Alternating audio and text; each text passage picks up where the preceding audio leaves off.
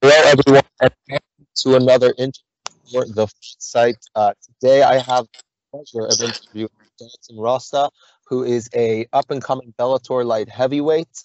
First of all, Dalton, thank you so much for joining us. Hope you're doing well. Everyone is safe and healthy. Yes, we are. Thank you for having me. Absolutely. Before we jump into it, make sure you go check out thefightsite.com. You'll be treated to just a plethora of fantastic articles, breakdowns by fantastic analysts. Definitely go check it out. Make sure you check us out on Patreon, which you can directly support us. It does help us out a lot. You get access to exclusive content, the Discord channel. You can ask for video content and specific articles and interviews that aren't necessarily available to the general public. Definitely check out the merchandise website. You can check it out on the YouTube. There's links to the merchandise as well as going to the Fight Site website, and you can check us out there. Fantastic merchandise. I actually have a bunch of it. It's really good quality. Definitely check us out. It really helps us. Follow us on Twitter. Make sure you check us out on YouTube. Like, share, subscribe, comment, all that good stuff. And on Apple, Spotify, and Stitcher, make sure you give us a 5-star review. And with all that out of the way for both of us, I would definitely like to talk to you about your background because when I was, doing a little research and reading up, you've done a lot of combat sports growing up and wrestling. Obviously, you did some boxing, and obviously you got into jiu-jitsu. I want you to talk to me about your journey. You've always had an affinity and a love of competing. So talk to us about that. What made you get into martial arts in the first place? And what was the journey to get to where you are starting MMA? Whenever I was a kid growing up, me and my brother would just always like wrestle around and stuff in the house, and my dad decided to get us into wrestling, and that was probably when we were like 6 years old. My brother stuck with it for a while. I actually got out of it, and I always had like a love for combat sports, and I was always big into combat, whether it was just sports or like Gladiator movies or the movie Troy or 300, all that stuff. All that stuff always intrigued me. So I always gravitated towards stuff like that. I got back into boxing when I was like 11 years old, and did that off and on all the way throughout high school, and then got back into it full time after college. Jiu-jitsu, I got back into around age 13. Did the same thing off and on. And the only reason I was off and on with those two once high school started is because I was more dedicated towards like football and wrestling. And I was wrestling year round, playing football during the season. Obviously, like doing all my lifting and stuff during football year round as well. But that also helped with the wrestling. And on days I didn't have wrestling practice in the off season, I would do jiu-jitsu and boxing. I just wouldn't do them during football or wrestling season. And then I went to Seton Hill to wrestle, and I ended up transferring to Youngstown State to play football. After I got hurt from there my sophomore year, that's whenever I got back in MMA full time, which was a little over 4 years ago. And once I started back up, everything just clicked, and we got the ball rolling really quickly. We got our amateur debut in 2017, or beginning of 2017, like early. And within 18 months, I turned pro. And now I'm with Bellator. Yeah, and you're currently 2-0 with Bellator. You were 7-0 as an amateur, if I'm not mistaken. You had your every single one of your fights is via finish. With regards to, but I do want to ask you a quick question with regard to wrestling, because I've been wondering, because I'm a jiu-jitsu guy. I have no wrestling background because my parents hated me, so I had to just go to jiu-jitsu after I became an adult. So did jiu-jitsu? Were you able to integrate your jiu-jitsu training with your wrestling while you were wrestling on the mats? Me personally, no. Just because I didn't have that thorough of an understanding of jiu-jitsu back then.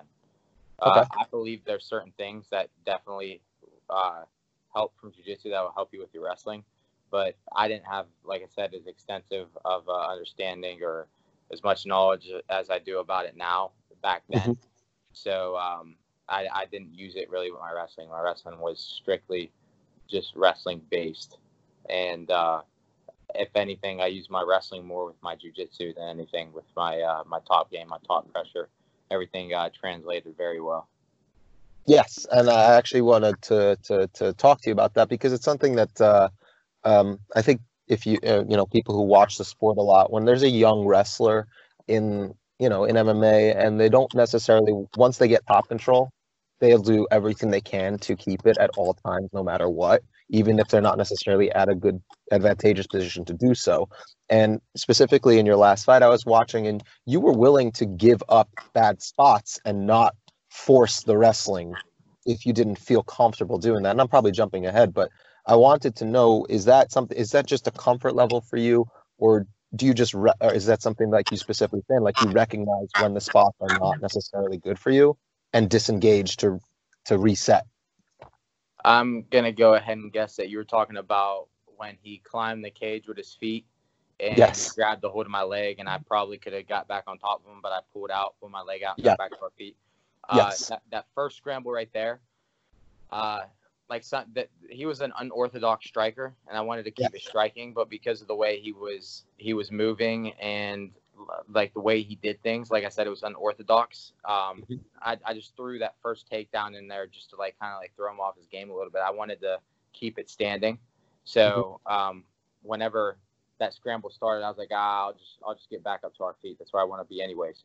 And then if I believe you're talking the other, from my recollection, whenever he got me in a Kimura in the second round, where instead of just staying on top and trying to pressure him, I actually rolled to my back across his body and then ended up coming back on top, but I gave up the position right away to get out of it.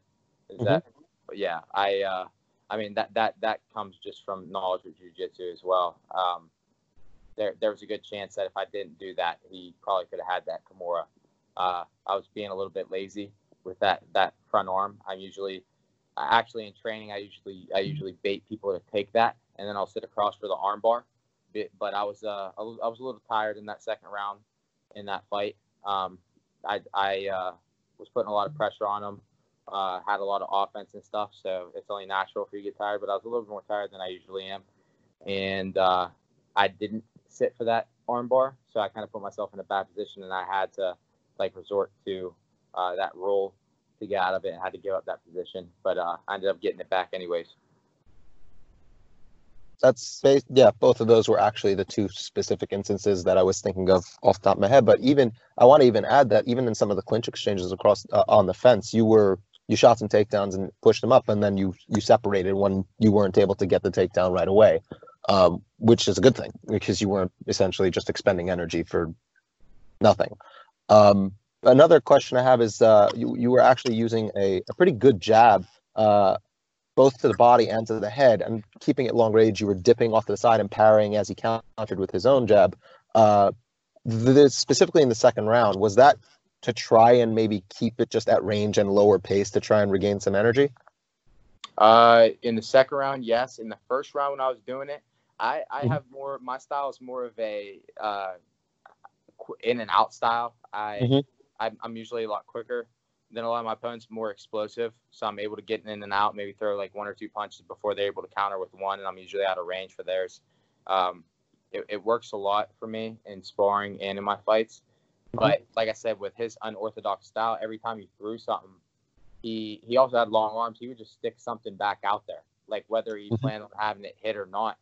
And everything was straight up the pipe with him. He didn't throw anything from any angles. He didn't throw any hooks or anything. Everything was just straight 1-2, and then he would throw these wild kicks at the same time as he was punching. So it was like it was very unorthodox, and he was stiff and a little awkward. So instead of like coming straight in with my 1-2 and either coming up or taking off an angle right after the 1-2, like I do a lot, I was having to actually take my head off the center line when I was throwing my jab instead of getting behind my jab. So I was dipping off to the right-hand side when I was throwing my jab to land the jab and get out of the way of his.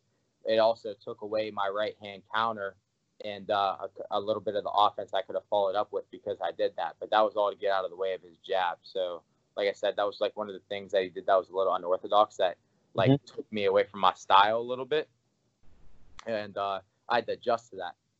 So that was the adjustment that I made and the adjustment that I seen right away, and it like I said, it took me away from my style a little bit, but I figured it out, and I ended up using it to my advantage. That's pretty interesting, and it's good to see someone at your age making those adjustments in fight when thrown. Because I know that that wasn't supposed to be your original opponent in the first place anyway. So to make an adjustment after having an opponent change is definitely a good thing. And I want to talk to you about more in general training as a whole. What is your style in terms of at the gym itself? How do you approach training the different aspects? Do you train kind of just like MMA all the time, or do you split it between the different arts, I guess, jiu-jitsu and boxing and wrestling? And what is the philosophy in general from your coaches towards training as well? I usually mix like the wrestling and the jiu-jitsu together, and then I do boxing on its own as well, and then come together a couple times a week to mix everything together. And I do some kickboxing on its own as well. So I do everything separately, but a couple days a week, come together, mix everything up, get some MMA sparring in. And when I'm sparring, I actually I do a lot more striking than I do wrestling. And a lot of the time, my coaches will try to get me to mix in some shots and stuff in my sparring. And I just, for some reason, whenever I'm sparring and I'm fighting, I just don't want to. I enjoy striking more, and I absolutely won't resort to the wrestling unless I have to, or unless it's going to help open up my striking even more. So it's one of those things where I use it as a tool more than a necessity. And what's I'm curious, what is the sparring philosophy in the gym itself? Are you more of a hard sparring type of person? Because for younger fighters, generally, it seems to lean there's a lot more hard sparring. And once you get more comfortable and you already have all the experience, it shifts away. So at the moment, are you doing, well, not at the moment, because I'm not sure what the situation is in Pennsylvania with the pandemic, which is going to be a question. But in general, do you do a significant amount of harder sparring, or is there more of a focus on the technical aspect with a smaller amount of hard sparring? We do a little bit of both, but I prefer hard sparring. Mm-hmm. Reason being is because it simulates the fight, obviously. Of course. And that's whenever you get your timing down and you get a realistic feel and look for what you're actually seeing, what you're actually trying to accomplish, and you're building on top of what the base that you already have. Slow sparring or light sparring, as a lot of people call it, or flowing, I'm not a fan of that, because if your skill level is above that of your sparring partners, you actually have to slow it down a lot more than they do for them to get the sense of the feel that you're flowing or light sparring with them. If you're too far ahead of them skill wise and you're going at the same pace as they are, then it comes across to a lot of people that you're just trying to fuck them up, or you're just trying to like whoop their ass, and that's not how it is usually. And you're just moving around just like they are, and then you get a lot of people pissed off, or a lot of people say that's something I actually do not like light sparring at all, and I think it has very little effectiveness for progressing technique or your conditioning. I mean, I'm just not a believer in it. Everybody has their own beliefs. I'm not. One of my coaches believes in it, and mainly because of like the longevity of your career and trying to preserve everything. But I'm not a believer in it for progressing and getting to where I need to be. Totally understand. And actually, that was going to be leads into another question of mine is, I've spoken to a bunch of different coaches, like the Elevation Fight Team coaches, spoken to Pedro Hizzo and a couple of different, and Stephen Wright recently. And, every coach has kind of different philosophies when it comes to training their fighters and how they develop them. What is the mentality with regard to fighter input both for yourself, I guess, and as a general rule with your coaches? Is it the coaches set the curriculum and you follow it, or do they specifically watch tape with you and you guys come together with game plans? How much input do you have in your own instruction, I guess, is the best way of phrasing the question itself. I mean, my coaches know more than I do. That's why they're my Right. coaches. So, of course. I follow what they tell me to do, and but they let me give my input and let me tell them like what I feel is best, or how I can mix in like what I feel is best with what they feel is best. So there's like a, you know, we come to like a little agreement or a compromise on something, and we mix everything together.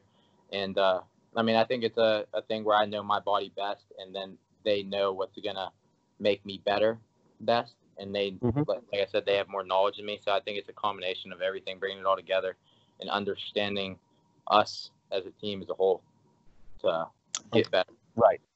Yeah, that I would say of the three I mentioned, that fits more into the, I guess, the Stephen Wright style than it seems, as opposed to the Hizzo or some of the EFT stuff. So my next question is, I guess, with regards to the pandemic. You have an upcoming fight in this weekend at Bellator. I think it's 243, if I'm not mistaken. How has your training been recently with everything that's been going on, and how have you been able to prepare? What have you had to change? Obviously, I'm sure there are things you've had to change. So can you tell us about the camp, I guess? Well, the camp was only essentially 2 weeks. I got the fight on 2 weeks' notice. So, I mean, it wasn't really much of a camp, but I was training 2 to 3 times a day all year round, even during the pandemic. Like, when everything shut down for, like, the first week, you know, everybody was scared. I mean, there was regulations put in place in certain counties. Certain counties were allowed to operate before others. Some gyms didn't have to shut down. And we figured out ways to train, whether it be like, at first it wasn't the gym, like whether we needed a park or somewhere and hit pads, or just, you know, shadow boxing and then like rolling in mats in one of my friend's basements, or hitting a bag, going to a gym by yourself and hitting a heavy bag or whatever.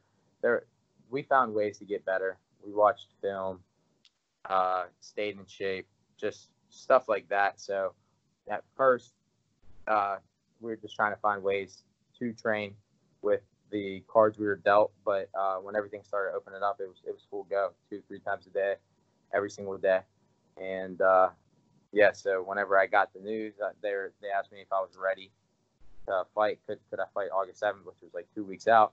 Whenever they asked me, and I was like, yeah, I'm ready. They're like, can you make 85? And I'm like, yeah, you make 85. I was like 210 pounds whenever they asked me, maybe a little tiny bit heavier.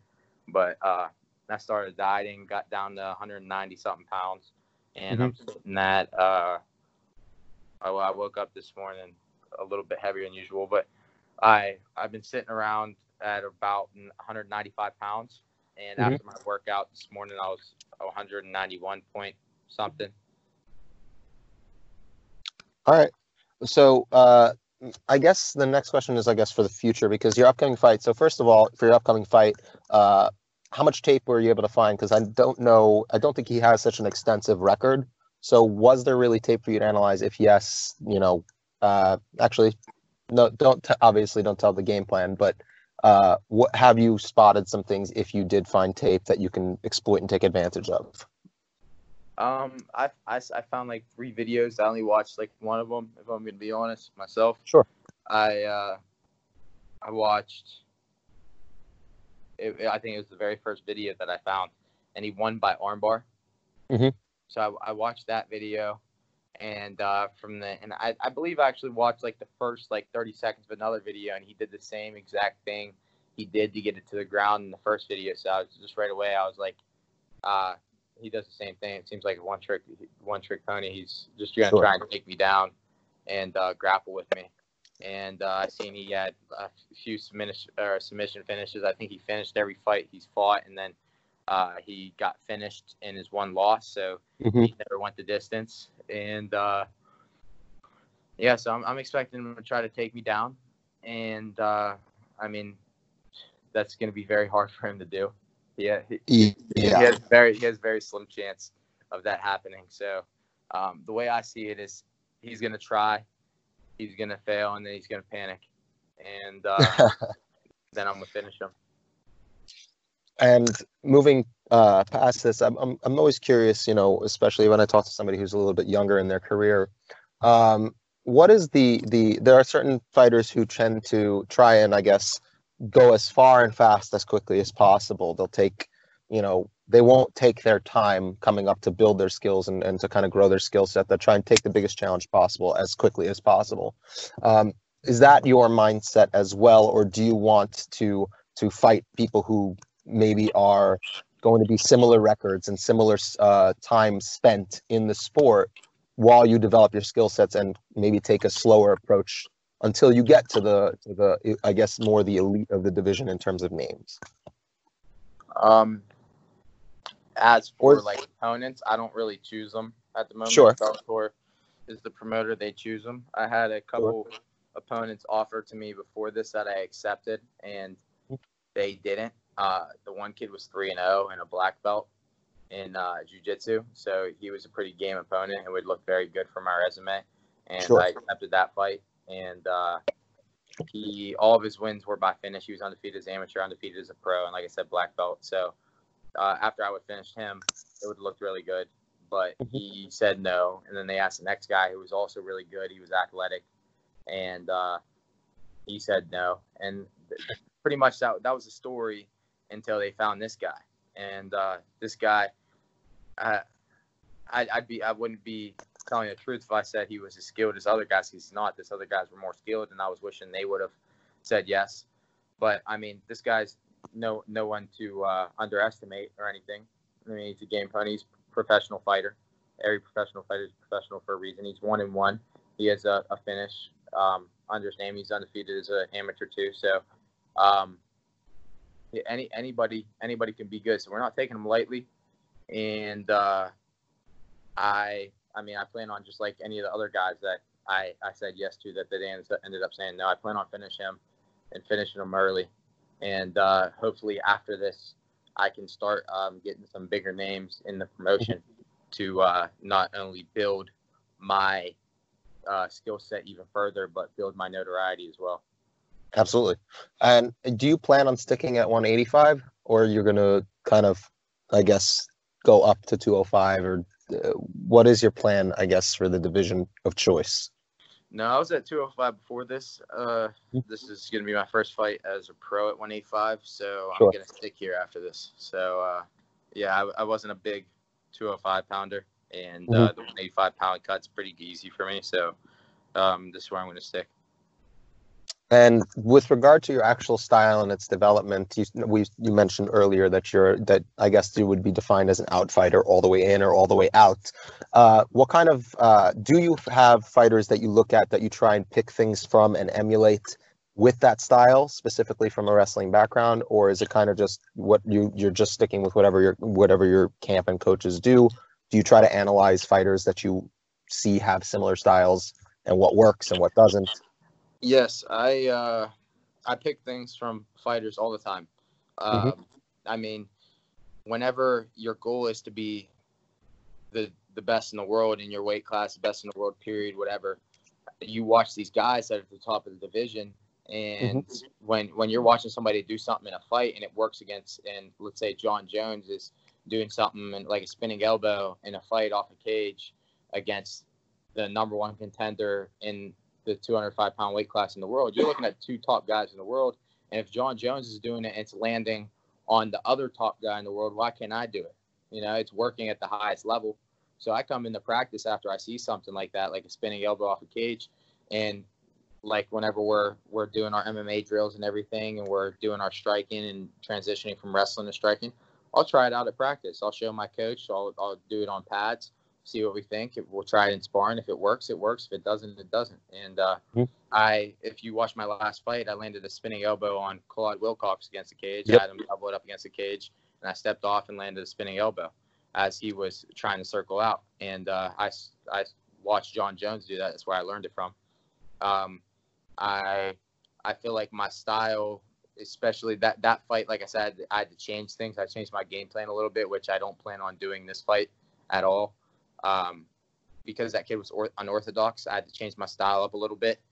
Right. And my normal style is to walk guys down and put pressure on them until they fold and then finish them. And I feel like my style in that respect is a lot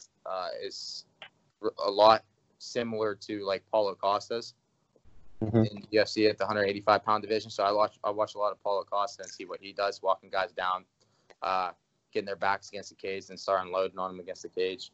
I picked some things from him as well, and there's just a lot of things. Like whenever Conor McGregor fought Cerrone and he started throwing those shoulder strikes in the clinch, never seen anybody do that. I did it a few times sparring, just see if it works, and it was just something that simple that you never thought of, and you could throw it and it works, and it landed in sparring. I mean, just stuff like that all the time. I pick up little things that just keeps improving my game and keeps adding on to it, and I feel like I'm a way different fighter than I was last year. I fought 10 months ago, and I feel like I would have improved a lot quicker, and I would have improved even further if they kept me active and I was fighting and constantly improving on the mistakes that I've noticed during the fight. Even when I win, I look at the mistakes that I made, and me and my coaches, and we go and improve them. And I feel like I would have improved faster like that. But even in this 10-month layoff, there's a lot of stuff that I got to work on, a lot of stuff that I learned I was able to integrate into my training. And I feel like I'm a completely different fighter this year.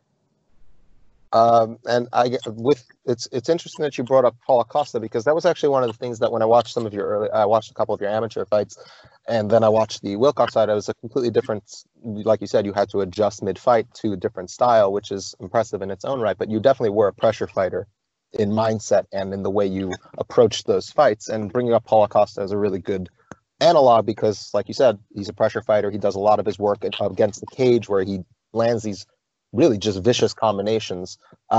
So when you're trying to pull stuff from a pressure fighter, how much a lot of the people who watch pressure fighters, I guess a good example in my opinion would be Kelvin Gastelum, who wants to pressure people but doesn't necessarily display the footwork like someone like Costa, who's also trying to pressure people but is able to cut off the cage. And is that something that you're putting a lot of focus on as well, in addition to just, I guess, from the waist up, I guess, but people sometimes forget the footwork?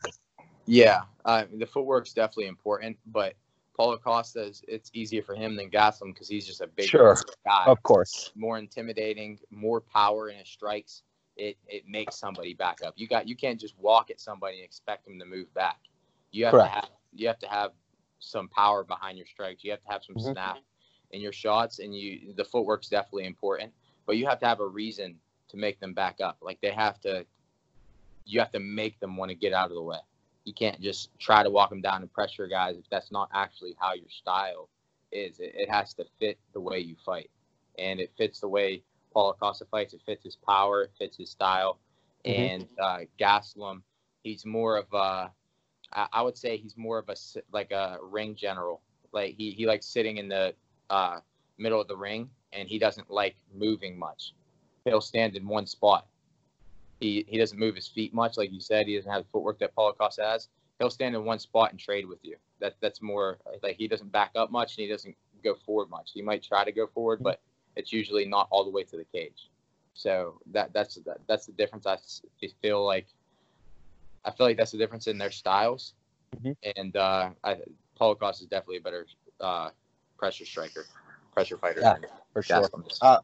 I would also, if I was going to watch a pressure fight, I would also look at Prime RDA as well.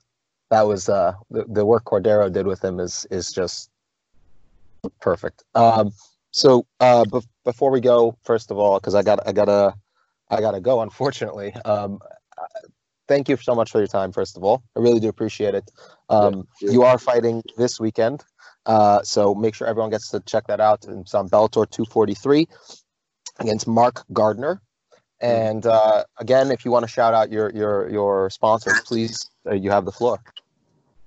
All right. I just wanted to thank Ideal Integrations, Mike Stratos, Josh Damick from Adamic Ventures, Emery Bosman from Armina Stone, Vito Urapuli from Scooter King, Simon Arias from Arias Agencies, Dawn and Caroline Rittenauer from YoFresh, and Bobby Steele from RJ Steele Construction. Also, my strength and conditioning coach, Mike Molinaro from Molinaro Health and Functional Training. Again, Dalton, thank you so much. I don't know if your gym is open yet, but I highly recommend everyone go check out the Mat Factory Wrestling Club.